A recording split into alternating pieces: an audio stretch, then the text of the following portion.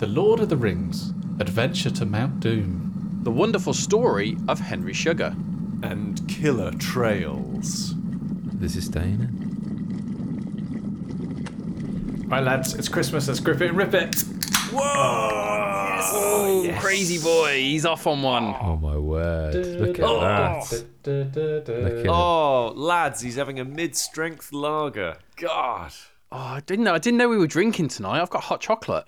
I do have a cider in the fridge. It's a fruity cider. Go and get it. Go on. We'll wait for you. Treat Go on, it's Christmas. Then. It's going to be a feast for the mouth, that is.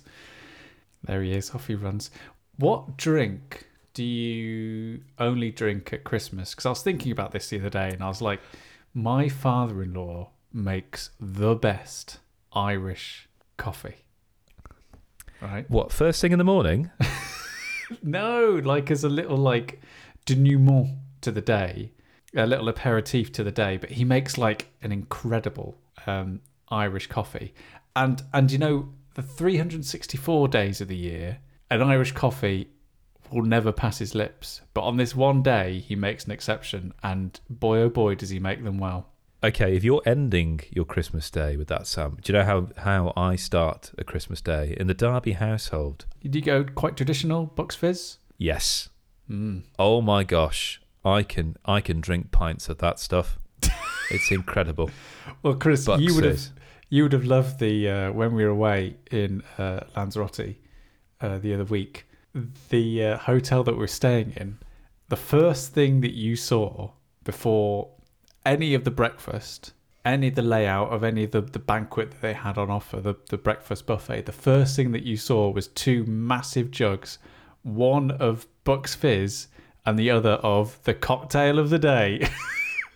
Wow. And I thought, how terrible must you find your family for the first thing to be like, oh, quickly, get one of these fleets in you. This in. Yeah. So Bucks Fizz to start the day, Irish coffee to end the day.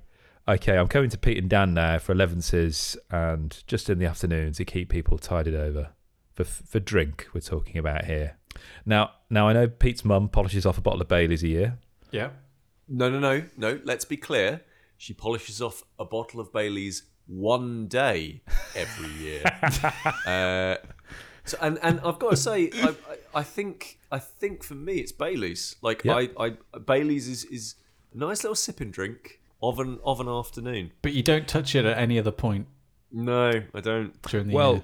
You say that, Pete, but when I came to yours last year after Christmas, I brought you a bottle of Baileys down and we watched RRR and you pretty much drank most of that.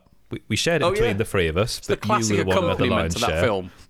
Straight from the bottle. Swigging it. It's a Christmas. You know what? It's a festive period drink. That's what it is, really. I'm gonna have to go with like a really luxurious hot chocolate with whipped cream on top and all that jazz, and nice. Late at night, just as you're getting cozy, you're probably quite full up from your dinner, and you just want something a little bit soothing and relaxing to send you off to slumber. You've just had your Baileys. You just had your Baileys. Yeah. Pop some more Baileys in there, and we're talking. You could. Absolutely. I do like a boozy hot chocolate, I must admit. Very nice indeed.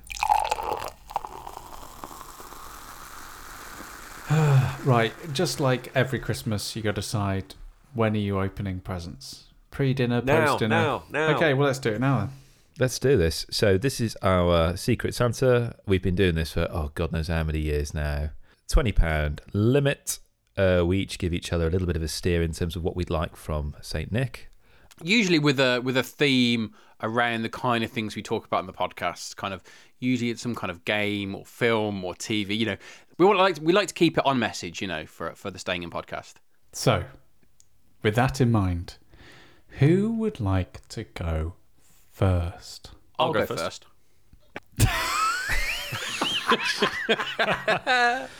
That was like the most lackluster rock, paper, scissors I've ever experienced. Okay.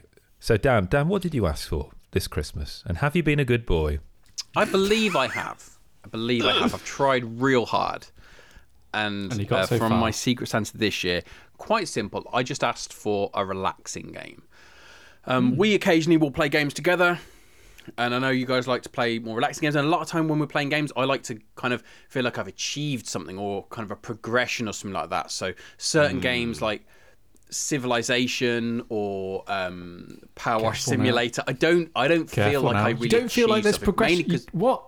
You don't feel like you've achieved something in to be Power clear, Wash Simulator? there's no progression taking a civilization from Pete. 3000 You don't want to dig Common into Era this all the way up to the future and to Alpha Centauri. No, Pete, you don't want to dig into this. Wait, because the reason why I don't see any progression with Civilization is we have tried to play that game for about 5 years, and there are literally 20 different versions of the game that we have started with different configurations of us, and never has it gone past the first session. So I've still been fighting barbarians 10 years down the line.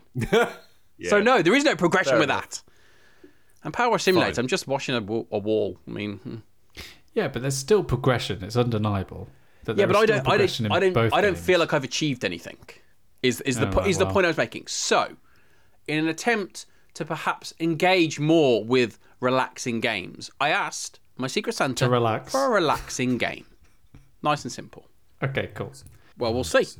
So I got an Amazon package addressed to me. Didn't know if it was me, so I let my wife open it. It's gift wrapped, so I'm hoping this is my Secret Santa. Yep, I've got a message saying, ho, ho, ho, Merry Christmas from Secret Santa. Let's see tracks. What's in here. Okay, it's a video game. Oh. Okay, it's a video game for the Nintendo Switch, which I currently don't have, but I will in about, well, by the time this comes out, in about a week's time.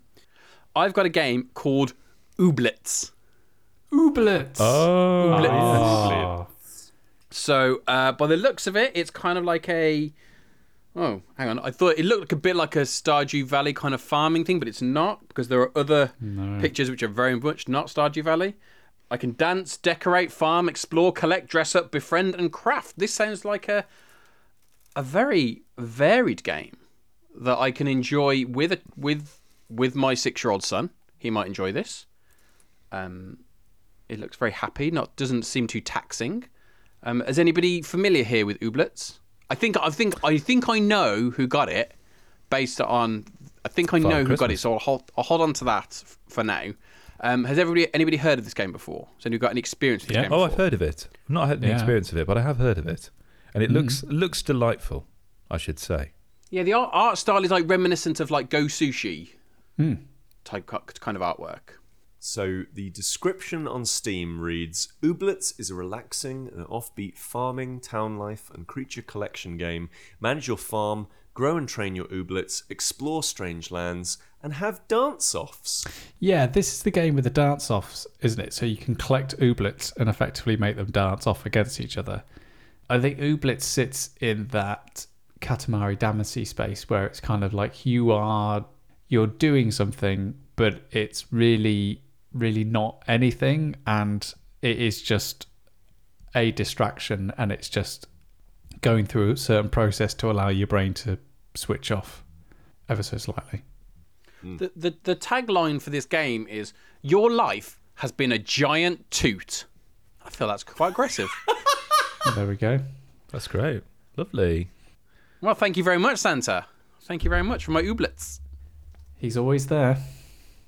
He's keeping an eye on you as you sleep. Is that the line from the song? Keeping an eye on you while you sleep. Yeah. It doesn't quite scan, but yeah, it's. You better watch out. I'm telling you why. I'm keeping an eye on you while you sleep. That sounds much more sinister when it doesn't rhyme. I'm going to go off brand because it's Christmas. We're staying in the podcast. We like to talk about things you can do indoors. Yes, we've talked about going to the cinema, but that's a kind of an indoor thing. Yeah. It's an indoor pursuit, isn't it? It's an indoor pursuit. Yes, you're absolutely right, Sam. So I want to talk about something I did outdoors, which I got as part of my birthday, which was Killer Trails. Now, Dan, do you remember a few years ago, we were in London and we did like a little scavenger hunt around London with some pubs. I remember it very well. Yeah, in the middle of it. Yeah, it was a company called Hidden City. Yes. I think. Okay. So this reminded me a lot of that. So I did this around Chester. So this is a company called Killer Trails. So it's killertrails.co.uk, and it's developed by Tom Kelly. And the best way I can describe it is that it's a treasure hunt at your own pace. So almost like a video game. You can do as much of it as you want or as little as you want, because you decide as and when you do it. And it has this kind of whodunit twist attached to it. And they say it works best with groups of people between 2 to 6, and it takes roughly age or 2 to 3 hours in terms of numbers of people. Numbers of people, yeah. Because that would be chaos.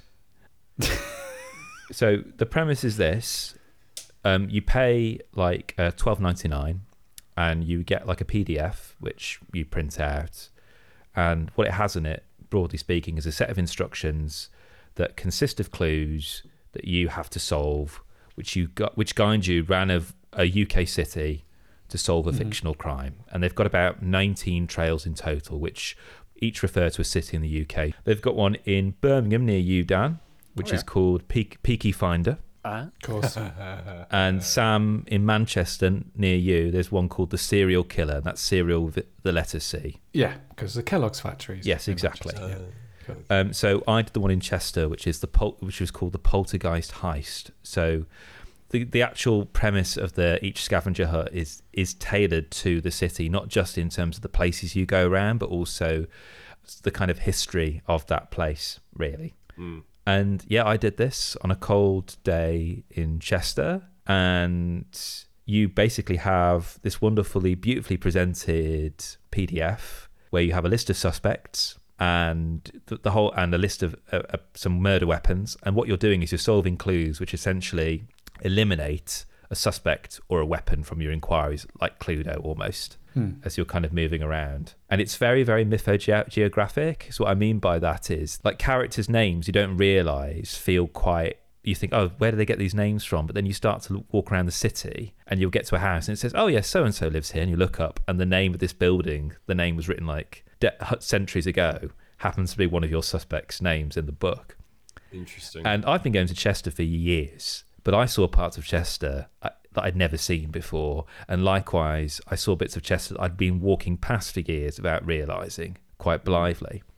And here's a great thing as well, is that every 3 or 4 clues, you'll get a little symbol of a foaming pint of beer. And that tells you that you're near a pub that you may want to just stop in and go for a pint. So that's nice. You could make a day of this as a pub crawl. And which would be really, really lovely. Because you get into this routine, you get a direction, then a clue, and then a historical fact, which is also quite lovely, and then a pit stop every so often. And what I really, really quite liked about it is that, as I was saying before, character names are kind of hidden in the city. There were some really weird coincidences. And this is not a spoiler, but in the Chester one, it said, okay, you need to look for houses 616 to this amount. And it just so happened there was a bar there called 616 that had nothing to do with this. But it felt like, oh my word, this felt like really opposite. And what was really lovely as well is the last 2 clues you do at home. So like we were getting quite cold and we'd eliminated everything, we got our suspects, we got our weapons, our weapon. But then there was this additional clue that it revealed almost like a crossword that you needed to solve all the previous clues to get. But it says, if you want to go to a pub or a cafe nearby, warm yourself up, you can go and finish the rest of it there if you want to. That's clever. So it's beautifully presented. You can tell that Kelly, who's the kind of creator of this company, you can tell he'd done his background's in product design, because it feels like an immaculate kind of item, really. But my partner and I were saying, look, we need to, we next time we do one of these, we're just going to go and spend a whole day doing it and just calling it at pubs get smashed during the day. Come on. Yeah, like Sam, we'll definitely do Serial Killer in Manchester. I think we'll have a lot of fun with this. Genuinely was a really, really wonderful thing to do for $12.99, and you can do it at your own pace. We could have literally just said, okay, we're going to do 4 clues because we come to Chester quite often, and we'll just save it there, and next time we're back here we'll carry on.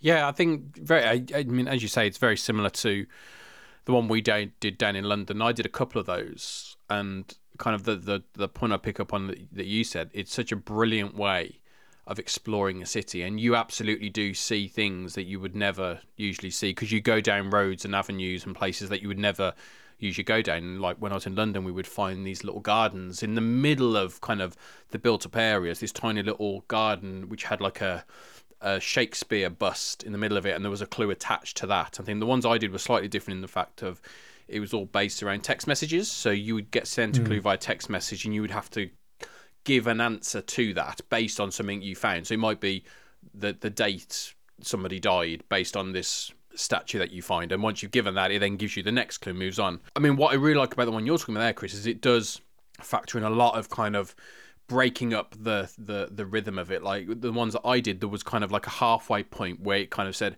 okay, if you want it, it's time for a break now. We've left you near this bar. Feel free to have a drink, and then you can pick it up again whenever you want to, which is great. But we kind of like, oh, you know, we're in the mood for it now. We're going to keep going. Whereas for yours, it sounds quite nice that there's a constant thing of you can stop pretty much whenever you want. It's not just like one defined time. And similarly, the one I did, we kind of ended at a pub, which ended up being packed full of people who had just done this tour. Because you can do it at your own pace, but obviously, like on an evening, on a Friday evening, Saturday evening, this is a lot of people are doing this. You don't see these people when you're doing the tour because everyone's doing it in their own way, but you're all getting to the same end point. And I can't remember if that was the one that you were there for, Chris, because there was a group of about 6 of us and we did it. I think with you. Yeah, I think it didn't have like a Sherlock Holmes twist on it or something. It could be, yeah. I know. Correct. I think the company now, it's less about just general kind of walking tour type things. It's much more narrative focused now. The ones that they do, I think it's in the Hidden City or something like that. So there's a Moriarty one, there's like an Alice in Wonderland one, and like an MI5 kind of spy one, which is, I think, where the natural progression is, and that's obviously what you've got yours, that kind of whole murder mystery. You have that natural progression of we need to feed a narrative in there. It's great to be able to have this tour, this walking, this experience, this learning of new things, because you find artifacts, you find kind of signs and stuff, and you see things that you've never seen, you learn things that you've never learned. And so then when you bolt on this murder mystery, that gives you a further impetus to think outside the box around what it is. You're not just kind of going clue to clue to clue. Bath is the closest one to you, Pete. It's called the Bath Encounters. I mean, that sounds perfect. I did one of these in Bristol, not this same company, but and I agree with all of you. Like, you see stuff and you learn something about your city that you wouldn't normally. Whereas I feel like when you're a tourist in somebody else's city, sometimes you see it from a different perspective. Like, you're more likely to find, you know, one of those nice little gardens if you're like making an active decision to go and look at and find these sorts of things. So I actually quite like these, and they are fun little excuses to go and explore your own city, because Britain's got an amazing, and you know, all across the world, of course, but like Britain's got an amazing history in all of its cities. So much, I mean, we've been invaded so many bloody times that, like, of course it's going to be tons of fascinating history, and it's just wonderful to have an excuse to go and look at those things without feeling like a bit of a Burke, because like it's all an excuse, right? Like, the puzzle is all just essentially a MacGuffin to go and look at, to go and find out, oh, that's what Bristol's coat of arms is and what it means. To wander off the beaten path. It's fascinating. Yeah. Chris. Okay. Wow, well, this is going to be very interesting. I think mine's going to be handled via SMS. Oh, and something has just come through via SMS. What a guy he is. I know. Okay. Okay, so recording at 8:31 p.m. I've had a few messages from Santa over the last few days. Actually, I'll just read them to you. I think they're quite lovely. Yeah, fill us in on Santa and his... Santa and his burner phone. So on Saturday, I got a message from Santa saying, "Good evening, Mr. Darby. This is Santa. I just wanted to let you know that due to the nature of your request, you'll be receiving an email from my bad self on the day of recording. So don't panic. This year I'm going all digital, baby. Much love, SC." I responded back saying, "Oh, I thought that might be the case. So absolutely fine. Thank you for letting me know. If you could also get round to sending me that hoverboard I asked for in 1990, that would be great." Perfect. Santa, I'll see what I can do, young man. Cowabunga, SC. Really leaning into the whole, being like, down with the people kids. call me SC, and they don't. Yeah.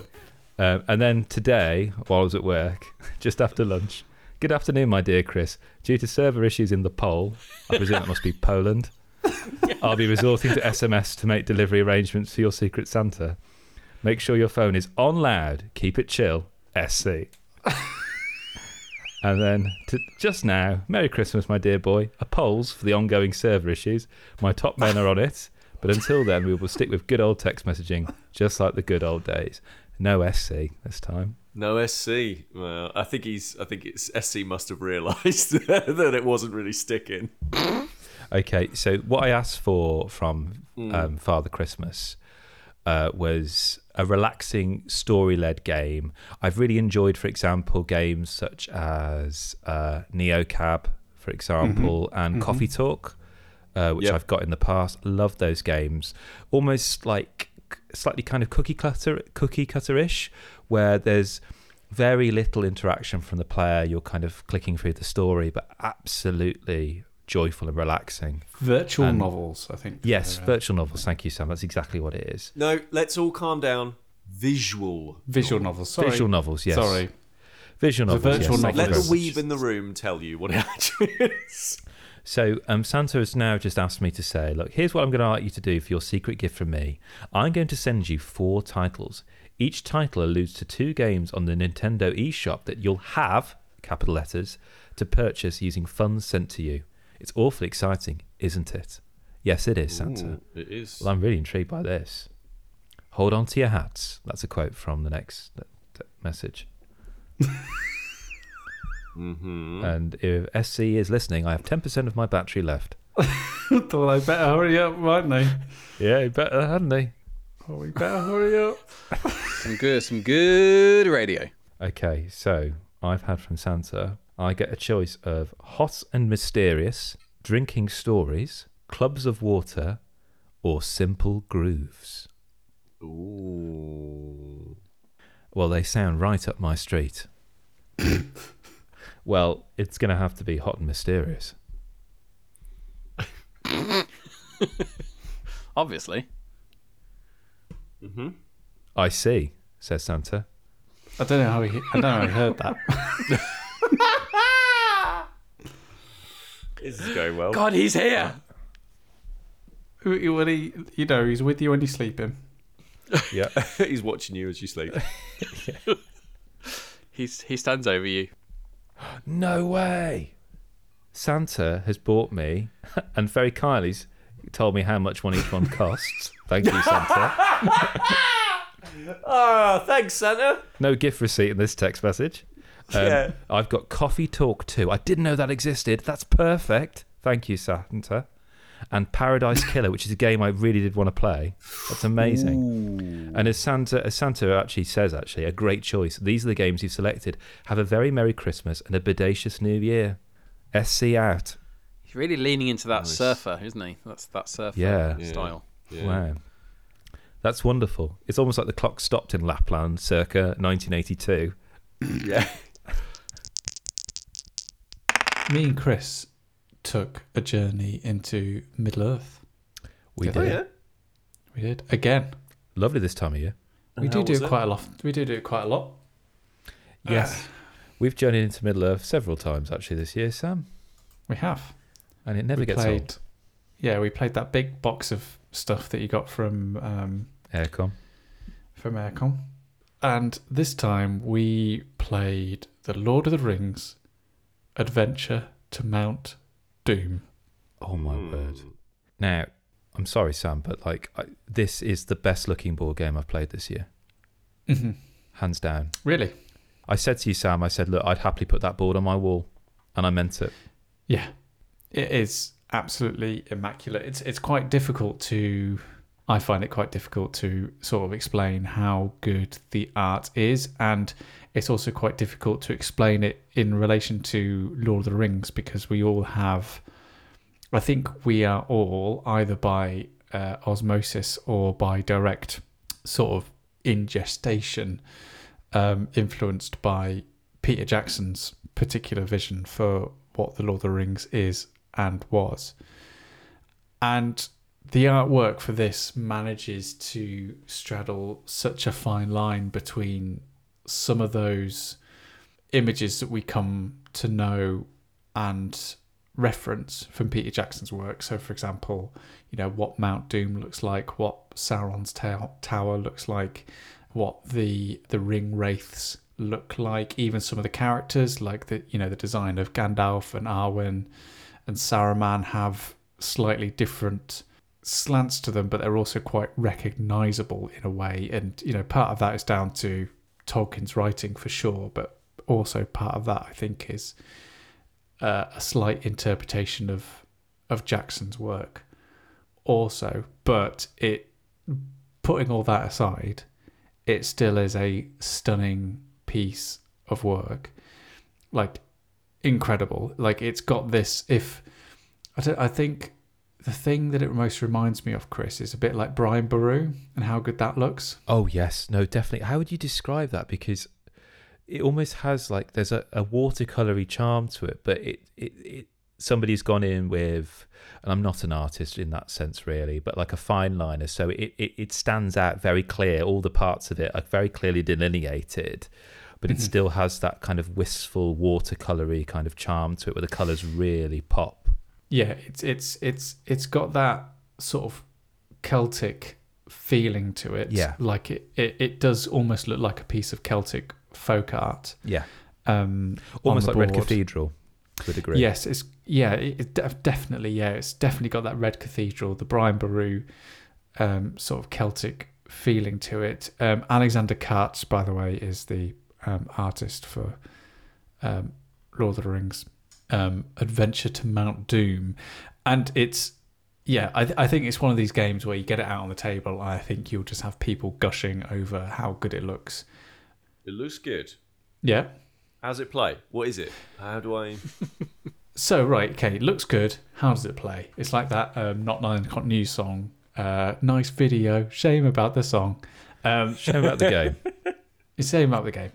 But I think the game is actually really, really good. I think that it's definitely going for a very, very young audience. And Dan, I think for you, when your son is a little bit older, I think you will get a real ton out of this game, because I think it's not only a brilliant way to introduce someone who's quite young, say about like 8, 9 or 10, to board games, but also it's a great way of introducing someone into like what the Lord of the Rings is. So how the game works is designed by Michael Ryanek, and quite wrongly we initially assumed this was by the same designer as Andor, didn't we, Chris? Because it feels a bit like that. It does. It feels a lot like Andor, which again is another cracking game when it comes to playing with kids and playing with younger family members.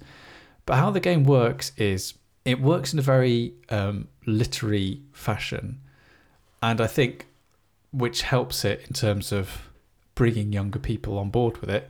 And it also works, and it's also driven a lot by luck, which I think is the other thing that really helps young people be introduced to it, because there's not a lot of advanced strategy. There's not a lot of, higher level thinking that someone has to do to really feel like they're contributing or that they're really getting the most out of the game, because luck is a big driver of how it works.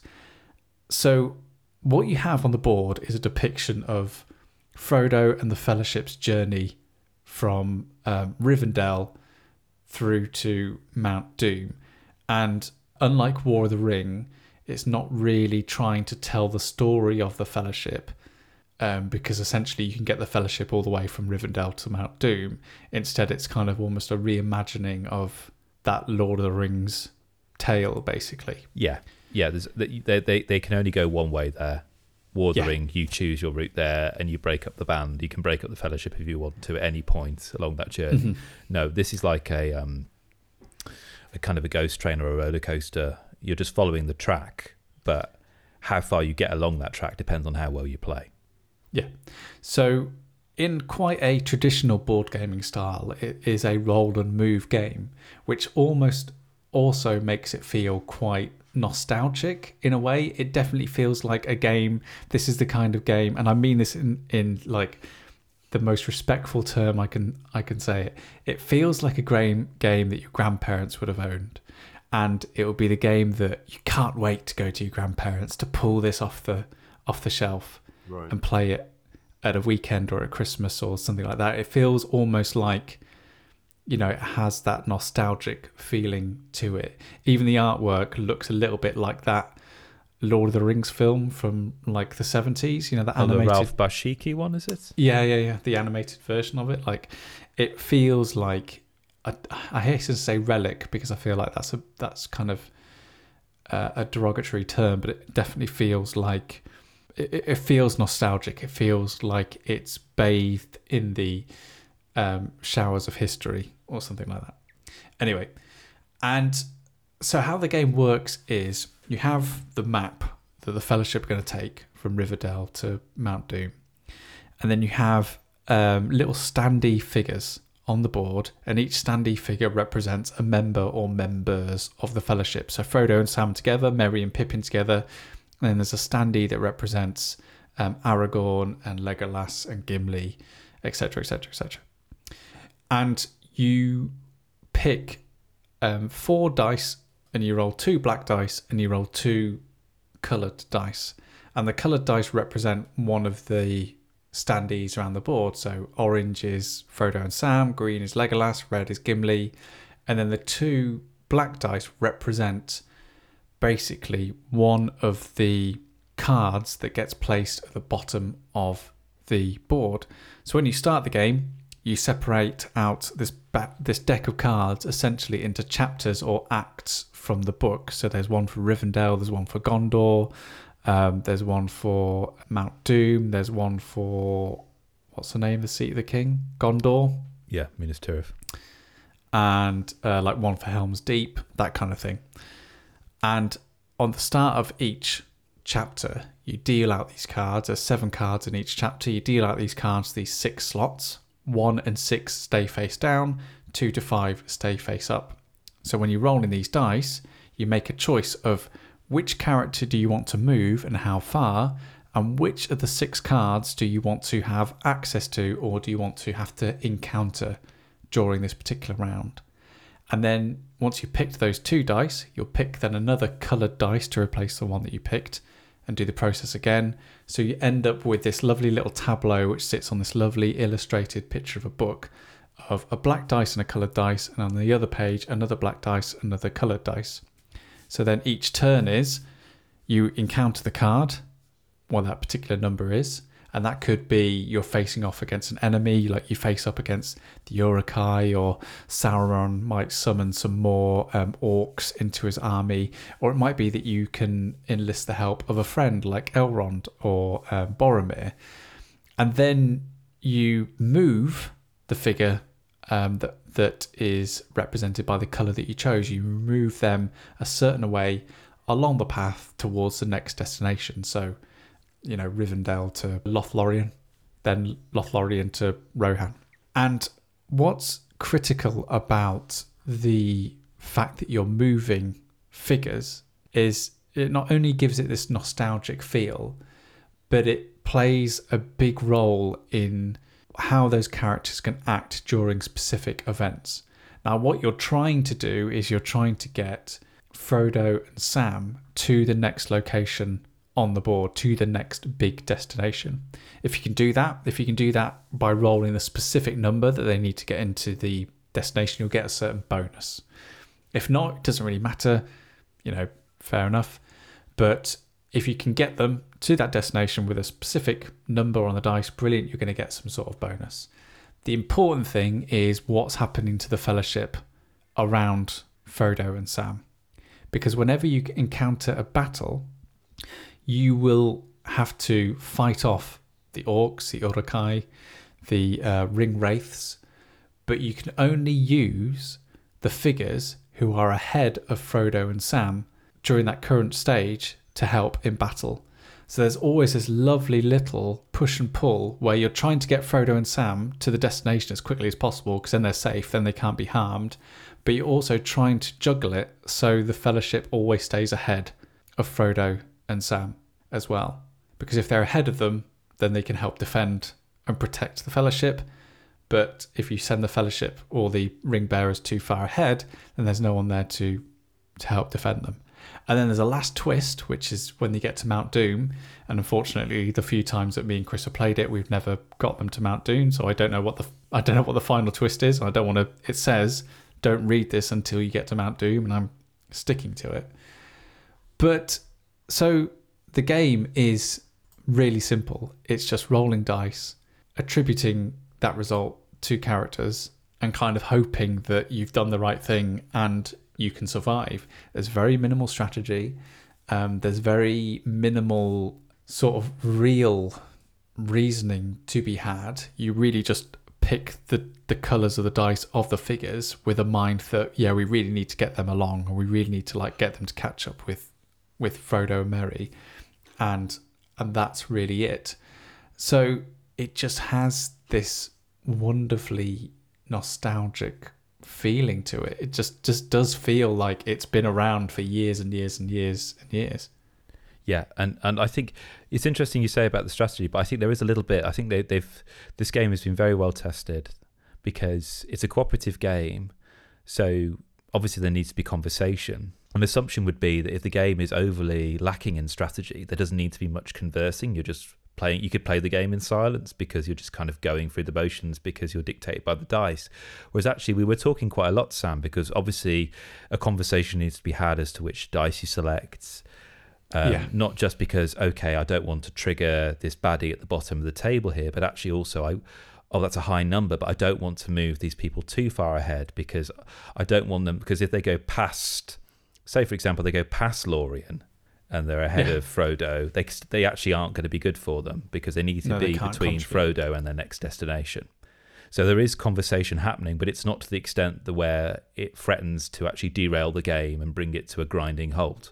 No, not at all. And it feels really literary. It feels like chapters in the book. It feels like there is an adventure here that you're going on, and there is a story that you're telling, and the rhythm of it, the pacing of it is really like that first journey from Riverdale to Lothlorien. It was like really gentle and really nice, and you sort of felt a bit of a threat there, but it wasn't really sort of present. There was a few like Uruk-hai on the road, but Saruman was there in his tower, but it still felt like far enough away. And then the minute we got past Helm's Deep, it felt we were like really, really in it then. We were really having to think about who we were sending forward and who we were trying to keep back to protect.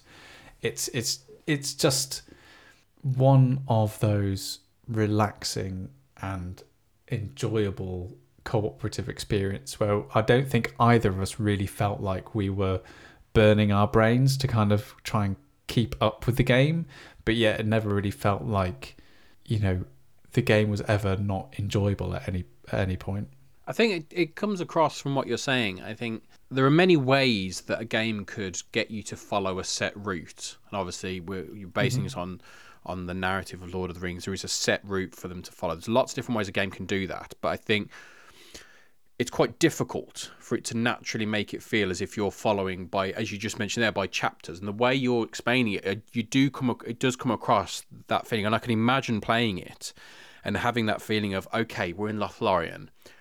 Let's just take a breath, as they do in the story. Let's take a breath, and now we're going to have to make a move because we've got to get to that place next, and there is danger ahead of us. And I can absolutely kind of, from what you're explaining, I'm looking at the map here and kind of hearing how you've played it. It's really interesting. I'd probably say more complex than you'd probably think it would be to create that sense of progression, that structured progression, in the same way that the book progresses from A to B through a story, constantly ratcheting up, adding elements to it, and building and building and building. So when you get to those later stages, suddenly you've also got the element of we've come so far, and the fact is that you've not got to the end. So there is not a case of, oh, if we just keep playing, we'll get to the end and we'll complete the story. Kind of, no, you've come so far, and there's a lot of things that could kind of halt your progress here. You're not going to be able to just keep going. And I think that's a really interesting kind of style of game to play, especially kind of the idea being that it's not a strategy thing. It is just rolling and moving. And obviously it's a beauty, as you say, the artwork is beautiful.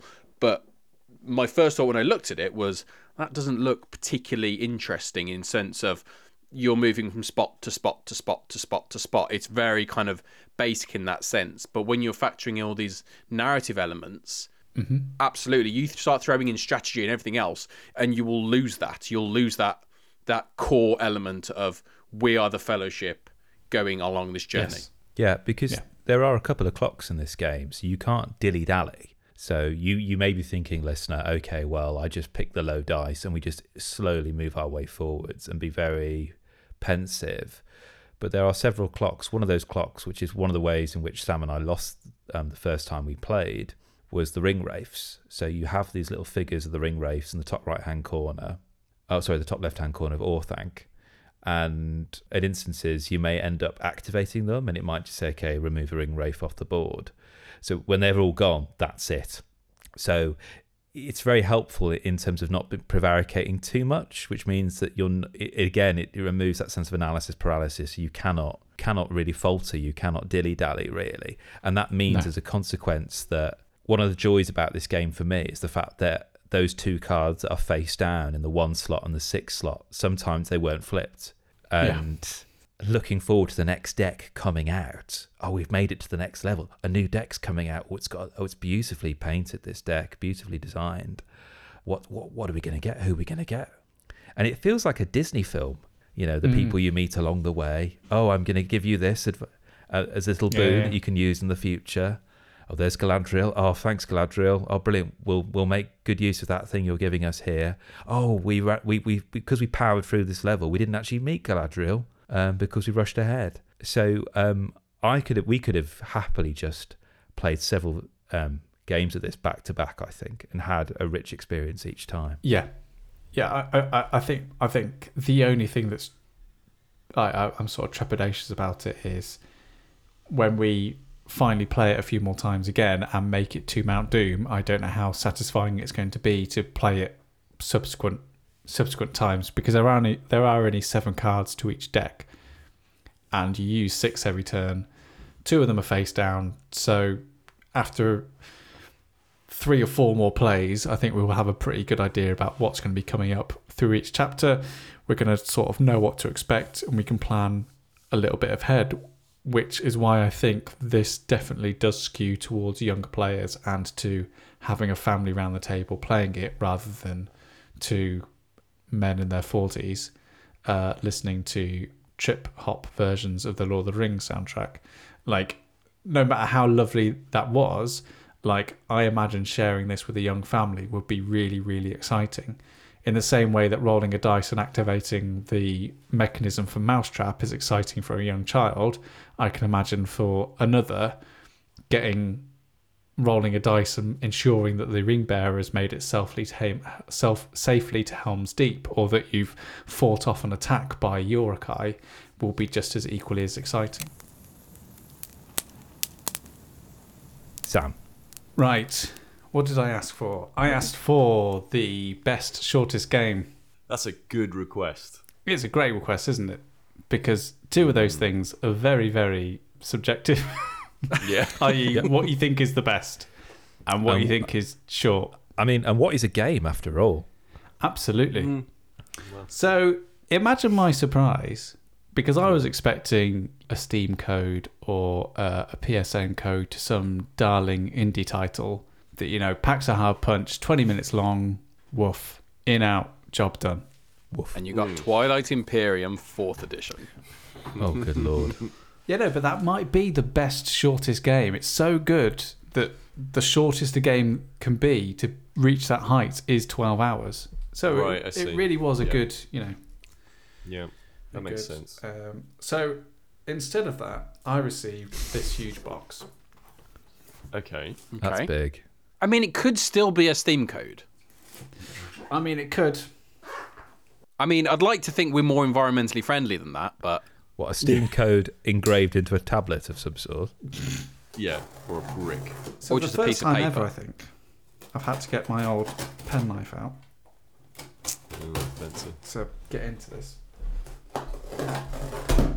Oof. So it's definitely not some kind of light card game. That's what I mean. Like, I have card games that Is last it heavy? 10 minutes. It is quite weighty, yeah. Interesting. So, I would really like to know the thinking behind this. Or the lack thereof. The annoying thing is about this is the other reason why I was hoping I was just going to get a code for something is that we're currently 3 months into a local bin strike. So my recycling and waste bins haven't been picked up since October, and they won't until the new year. So Merry Christmas. Yeah. Wow. All right, okay, so it's a board game. Okay. Made by the company Jumbo. Okay. It lasts for 30 minutes. Okay. This is a game by legendary game designers Prospero Hall. Okay. Yes, who did Jaws, Horrified, Villainous. Rocketeer, all good stuff. Yeah, really like them. All good games. And this is how to rob a bank. Right. What's the blurb? What's how to rob a bank about? I think that was the blurb, Pete. Oh, God. Oh, my God. Join forces. This is a game for everyone, for ages 10 to 99. At first, I thought that was a player count. I thought, oh, my God, Jesus Christ. Jeez. I'm not sure how age appropriate it is, considering the blurb is join forces to neutralise the bank guards Yeah, some 99-year-old's not happy with that. and steal the loot. One player plays the bank. The other players are bank robbers out to hit the bank. The map of the bank is never the same in the strategic bank robbery game. Oh, yeah, there's stuff in here that looks a little bit like it does look a little bit like Burgle Brothers, not gonna lie. Okay.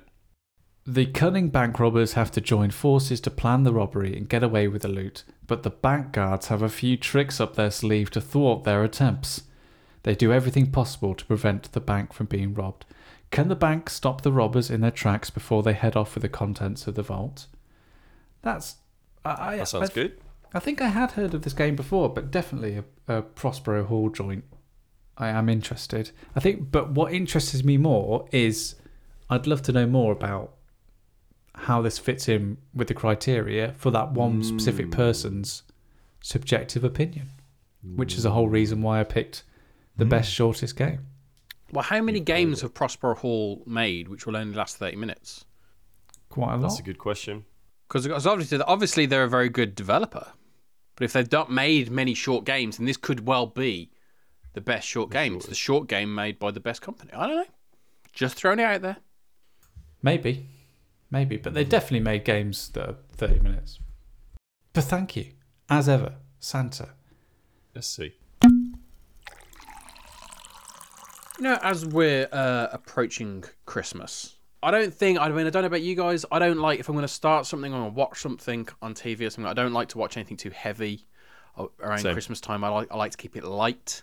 And I found something. I say I found something. It was, I think, very well advertised. It's not like I've found a little nugget in the base of the Netflix library.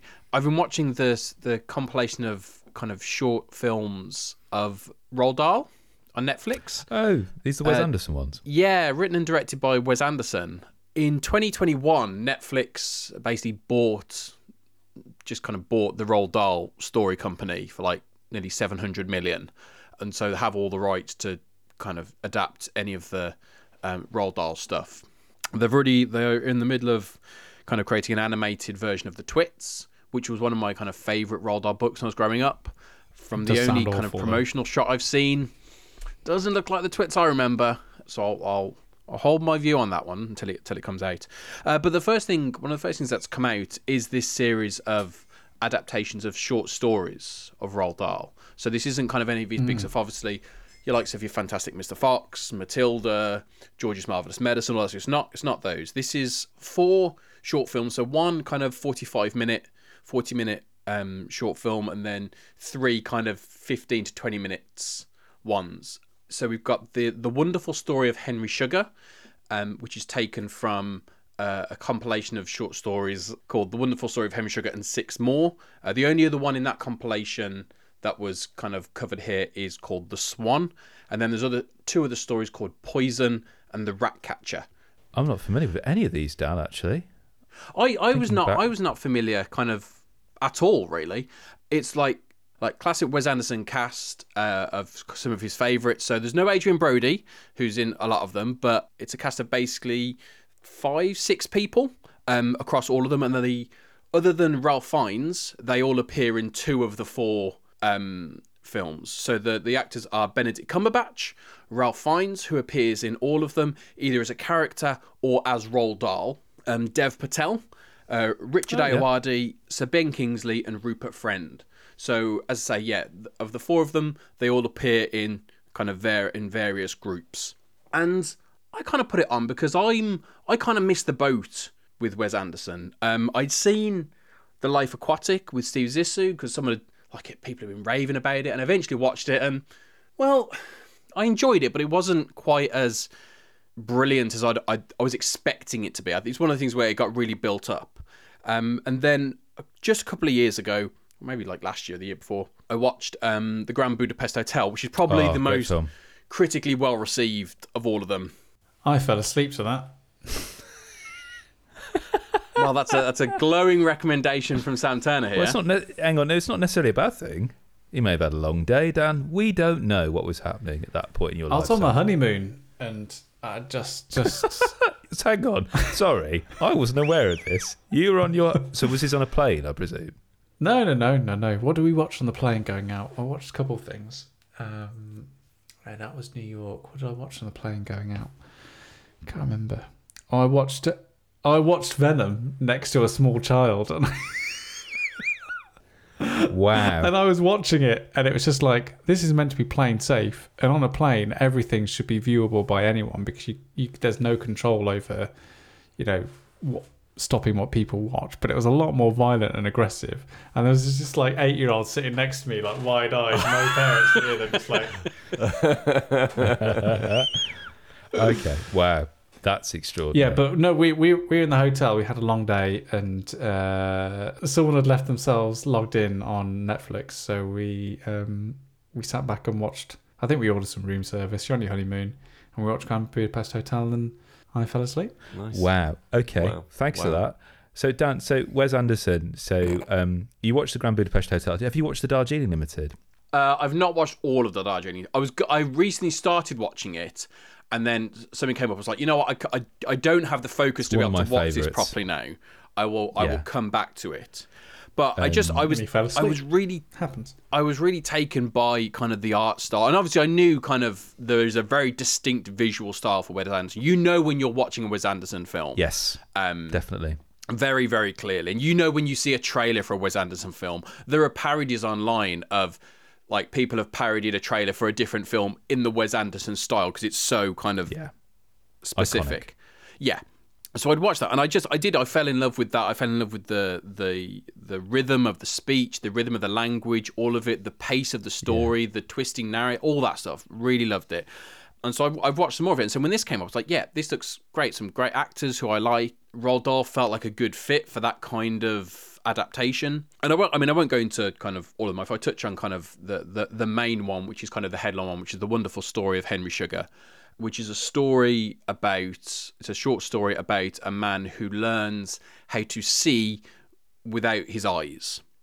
So it's a guy who trains himself to be able to see with his eyes closed. And it's this fantastical fable about a man who learns and then teaches someone else and how he uses it for good or for bad and that kind of thing. And it's kind of bookended by Ralph Fiennes playing Roald Dahl in his shed where he would typically write. So he's sat there kind of as a doddery kind of old man in an armchair with a table sat on his lap with a heater which every now and again comes on, and he's telling the story to the audience. It's all about breaking that fourth wall. There's kind of no realism, no naturalistic element to it. Very, very specific kind of tone that you would expect from Wes Anderson. But the thing I was really taken with it was, especially in The Wonderful Story of Henry Sugar, there is this element of theatrical space. and there is this constant thing of a scene moving and the camera moving across scenes and across sets, or someone walking behind a set. And at times, like, Benedict Cumberbatch walks on screen as like a stagehand and then looks at the screen and quickly scampers off. And there's a lot of kind of maybe a set moving and lifting up, and there is a set scene really revealed behind it. And it's so many little theatrical tricks, and it's very Brechtian in the sense of it doesn't want you to engage with it and become invested in it. It wants you to keep you at a distance, to admire it. And kind of that whole like Steven Berkoff style of theatre of very defined action, whether it's movement, whether it's speech, everything is very precise, which again, all of this kind of flows perfectly with that Wes Anderson style, that if you know those films, you know exactly everything he does is very specific. The camera movement falls into a particular spot with a particular scene, and it was just a really, really lovely thing to watch. And I think around this time, I don't like to watch anything big and deep and long. I don't want to watch a 10 episode series that I have to binge and get involved in. This was 40 minutes and then 20 minutes and 20 minutes and 15 minutes. I could just sit back, relax, and be told a story. And it was really, really lovely. Question I want to ask, Dan, is obviously the last thing Roald Dahl that Wes Anderson did was Fantastic Mr. Fox, which was a wonderful stop motion animation. When you were watching this, did it feel that this would have worked better as that kind of stop motion animation, Wes Anderson-esque kind of film? Or, you know, because you think about Roald Dahl, the first thing I think of are the illustrations of Quentin Blake, which are extremely iconic, very distinctive. You know, you mentioned the twits beforehand. The twits basically as a drawing just looks like a seismograph reading with a pair of angry eyes for each of them. So I'm just really curious to know, with that kind of polished, you know, very distinctively aesthetic style that tends to be quite polished and quite heightened. You know, I'm thinking particularly Grand Budapest Hotel. Does it work? Does Roald Dahl work well with Wes Anderson as a live action film as opposed to stop motion? Mm-hmm. I think the big difference here is Fantastic Mr. Fox, and it's the same with the Twits, who obviously are being made as an animation. They are children's books.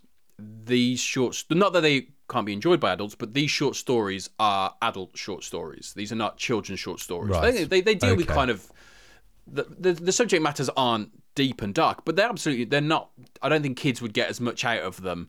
There is one of them is the rat catcher, and it's all about this creepy rat catcher and what does he do to kill the rat and how does he catch them, and he goes through all this different stuff, and it's basically a three-hander between Ralph Fiennes as the rat catcher, Richard Ayoade, and Rupert Friend. And it's just that kind of constant back and forth about these stories about how do you kill a rat? Oh, the rats are very clever. You've got to think like a rat and all this stuff. And he becomes quite rat. All this stuff kind of, there's nothing inappropriate for kids, but the kids aren't really going to get it. But that's okay because these stories weren't made for kids in that sense. But there's a lot of kind of when he's telling the story, it's obviously the screenplays are all, it's not a direct kind of word for word adaptation. There's a screenplay by Wes Anderson. And I did actually, I listened to an audiobook of, I think it was The Rat Catcher. And I was just curious as to kind of, what's it like for like? And it absolutely, most of it is, but there's definitely kind of, he picks and chooses the words, how he wants it to flow and make some changes here and there. So it is very much a kind of a screenplay by Wes Anderson. But you have that whole thing of, as a character is talking, they will say the speech and then they will turn to the camera and then say something. So I said, like, he'll say something and he'll turn to the camera. He looked at me astonished and then turn back and say something else. That kind of, it's a really lovely when that happens. And like Richard Ayoade is brilliant at that. Dev Patel is brilliant at that. And it tends to fall onto certain characters who can do that. They don't always talk to the camera. It's very specific characters and very specific environments that kind of are telling you that story. And they are all both the characters and the narrators. It's only really the character of Roald Dahl as Ralph Fiennes that is just directly talking to the camera all the time. And he appears as characters within other ones as well. Okay, lovely. Pete, what's your favourite Roald Dahl book? Because I think Roald Dahl, for listeners who aren't really aware of Roald Dahl, has a real strong legacy within all of our respective childhoods. I would say I still remember vividly being at Brandhill Primary School in Birmingham in the early 90s, all of us around the room reading Fantastic Mr. Fox, I think, and Danny the Champion of the World. I remember reading that. But, and I know, Sam, your favourite story is George's Marvelous Medicine. Absolutely. Yeah. Kick ass. But it's things as well of like, I remember like we would watch on TV like Rick Mayall reading Roald Dahl. Like I remember like Rick Mayall distinctly him reading George's Marvelous Medicine. And that kind of is embedded in my mind. I was really happy the day when I found out that my 6-year-old Toby, like, they're reading Fantastic Mr. Fox in his class, and I was like, that was my favourite Roald Dahl. And like, it's brilliant that he's now kind of having that story kind of read in class, so it's still there. Yeah, I gotta say, I never really liked any of them. Like, You're the worst. I found them all really, even as a kid, and this probably says quite a lot. All to of do us with have got me. a smirk about what are you going to say. No, come on. So what did you find about them, Pete? Sorry, Well, little I childhood found them, Pete. Little childhood Pete. Your toes are poking out of your socks. Yeah, but I think I found them really childish. Like I know that's really like obviously, but like I even as a kid when I was subjected to them, I just kind of jeez. I just kind of found them a bit like on the nose. Like for example, all of his female characters who are baddies are all very much of a sort, and like it's all very like Mrs. Trunchbull is like the archetype, right? Like she's the big fat silly woman, right? Like and that's a lot of but her she's also the female villains. opposite of the hero teacher. Yeah, absolutely. No, I totally agree. But Yeah. they all he deals a lot in stereotype, and like I just found them really boring because of that. But yeah, so as a kid, I just kind of didn't really like them. I was more interested in, I don't know. Go on. I don't know, like Sun Tzu. Can't. Yeah, well, that's what I was going to say. yeah. Jeez. I don't know. Like, I guess I wasn't really reading that. I was more interested in things like probably equally insensitive books, like Willard Price's like Africa Adventure and like Safari Adventure and stuff like that. I was more interested in like the adventure the book. modern Renaissance child. Yeah, aren't you? I know, but yeah, You just had a boarding school upbringing in a in like council estate. Yeah, basically. Budget. I mean, it's extraordinary, yeah. Because for listeners, we are all the same age. we are. Yes. Yes. Okay, fine. So I yes, but when you grow The up man who in asked for Tunbridge Wells, socks for Christmas. you grow up in something like 20, 30 years earlier.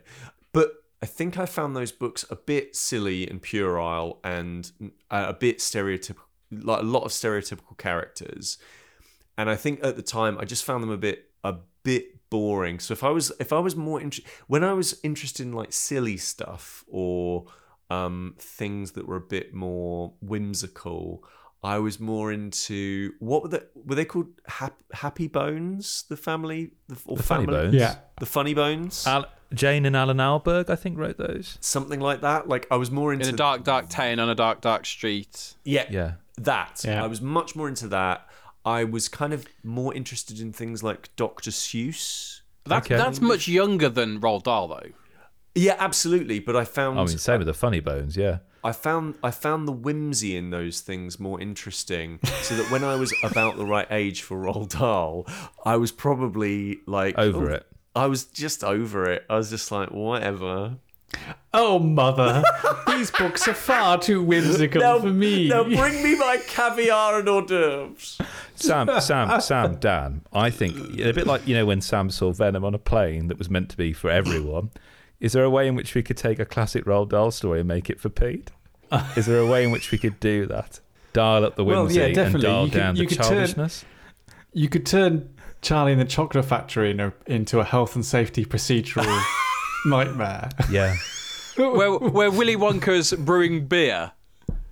Yeah, no, it's where Willy Isn't that a Wonka. Family Guy episode? It's where Yeah. It's where Willy Wonka is explaining his lean manufacturing process. how he's hired a listed of crew of illegal immigrants to work on his chocolate That's factory. Then, and yeah, when he tries to break the unions. Oh dear. Do you like Wes Anderson, Pete?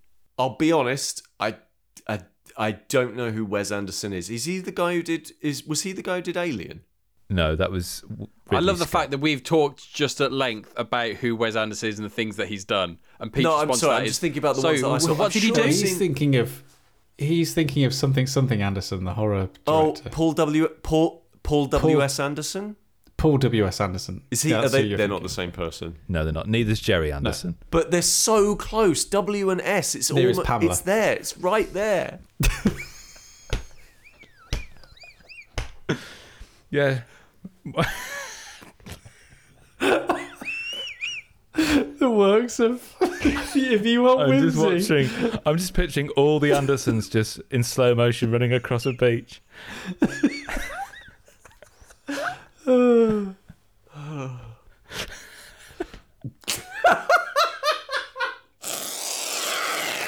Three down, three nice podcast centric themed gifts, and all we're left now with Pete. Just to round it off, to make it 4 out of 4. Pete, what did you ask for?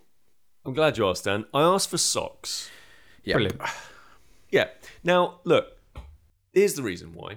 Because, first of all, who doesn't need socks? Yeah.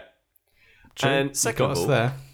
Yep. Second of all, this year for me, when I sort of, around this sort of period of time, I'm starting to think about looking back on the year, about my achievements, and I'm just reminded of my great sock swizz of going on holiday and leaving rubbish socks in different parts of the world. Not just socks, underwear as well. Yeah. And underwear as well. I don't think anyone objected to the socks, really. It was the underwear that was the headline act.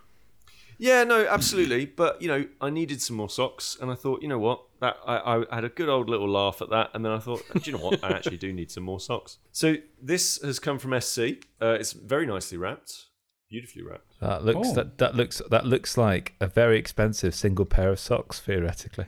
It does look like a very expensive single pair of socks. It was either or, wasn't it? Really, it was either going to be a bulk buy where you'd have like all of your socks the rest of your life bought for you. Yeah. Or it was going to be a exactly. very expensive pair of socks.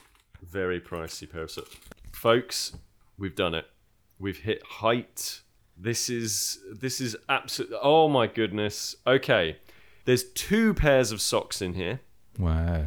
Now, A tenner a pair? a tenner a pair. I can believe it. Now, the first is a pair of... From Silly Socks. Is a pair of Brogue socks. So they look That's like, classy. Yeah, I like those. These are classy socks. So Brogues are like nice leather shoes, basically, with some. And in fact, not only are they Brogues, they're also Brogues and then socks on top of the Brogues. So you get a pair of socks pretending to be a pair of socks, which I think is quite good. Actually, I think That's very good. That's quite bold. I like that a lot. That's wonderful. And they're all the way from Norwich. Shout out. But shout out. But the pièce de résistance of the socks has got to be these one of a kind. Surely one of a kind. I wish this was an ad. Staying in podcast. No. Socks. Oh Yes. my god. That uses the key art from our podcast on either side. Oh, jeez. Either side of the pair of socks, and now I can carry my pals and myself. And they're labelled left and right. And they're labelled left and right. So you know that me and Dan are always right. Yeah. Does it refer to the political compass of us? Yeah, that's Yeah. right. That's right. And yeah, so basically, they are absolutely incredible. I actually have a very important business meeting tomorrow, and I think I'm just going to wear them because And nothing else. Nothing quite says I'm holding all the power in the relationship like a picture of yourself on your socks. Are you going to do? Are you just going to put like one foot on the desk, like Yeah, just like squat? Take a look at Lefty. Yeah, but who are you going to show? Lefty's talking about. That's the thing. I'm gonna show. Are you going to show yourself? Yeah, I'm gonna show a picture of myself. I'm gonna be like, I'm so confident that I'm going to show a picture of myself to you, and that's just a real power move. These are incredible. These are absolutely incredible, and I will treasure them forever. These will definitely not be left in a Bavarian hotel. These will be treasured forever. No. They're incredible. If you had to leave them though, P, what is a place you'd leave them that's befitting of the sock? Well, it would be a hotel, but the country is important. Where do we need more listenership, Pete?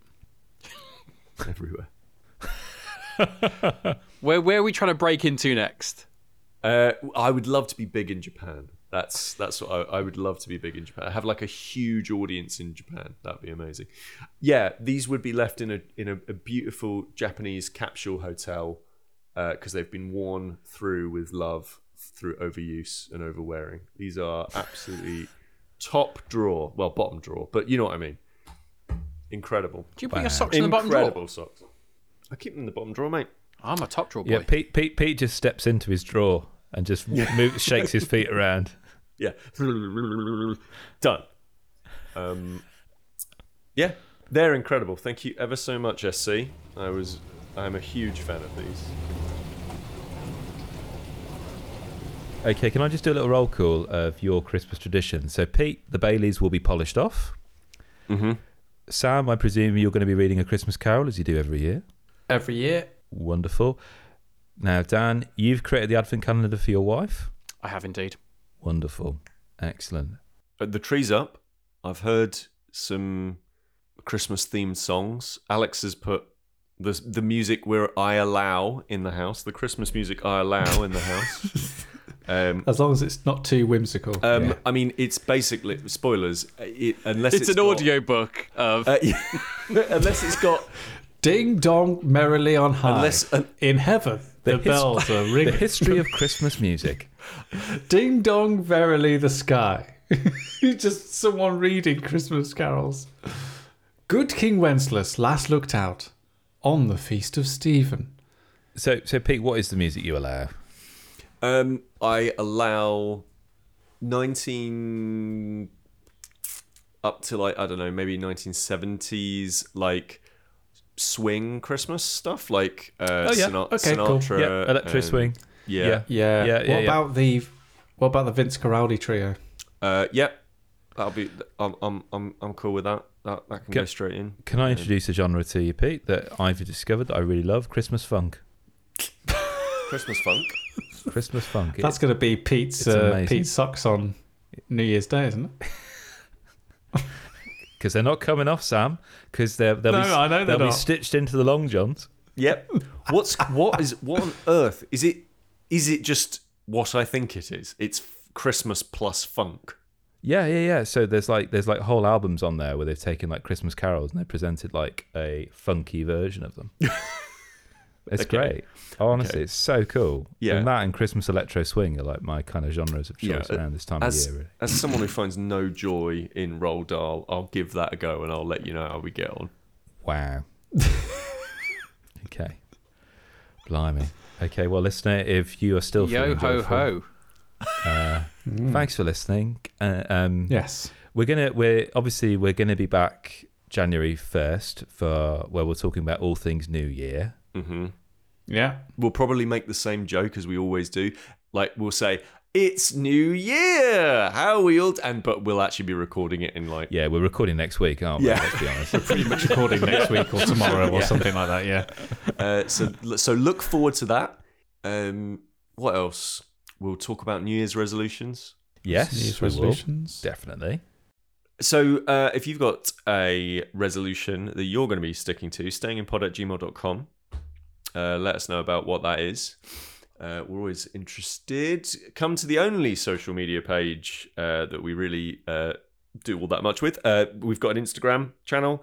You can go see that. That's all nice. There's some nice pictures on there. We've also got lovely Spotify stuff where we have lots of lovely music on there, curated by Chris. And a whole bunch of other things as well. But you can find links to all of that stuff on stayinginpodcast.com. And yeah, we'll link out to all of that good stuff. Well, look. Okay. Have a great Christmas. Yeah. Have a good one. Yeah. And do enjoy it. Yeah, have a Christmas. Yeah. Here's a tenner. Go on, slip it in. There you go. Here's a tenner, mate. You go on. You be good. Be good. level of whimsy may vary, but the important thing is that you just have a bit of time for yourself. Do something that you love with people that you love, or without, but wearing some nice socks and just enjoying the time of year in however you keep it.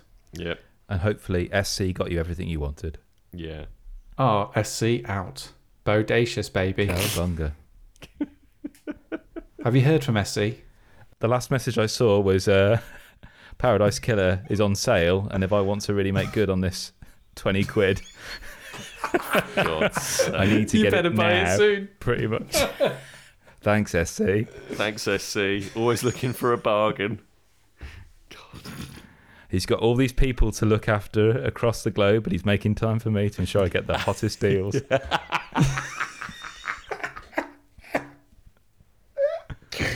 All right, then.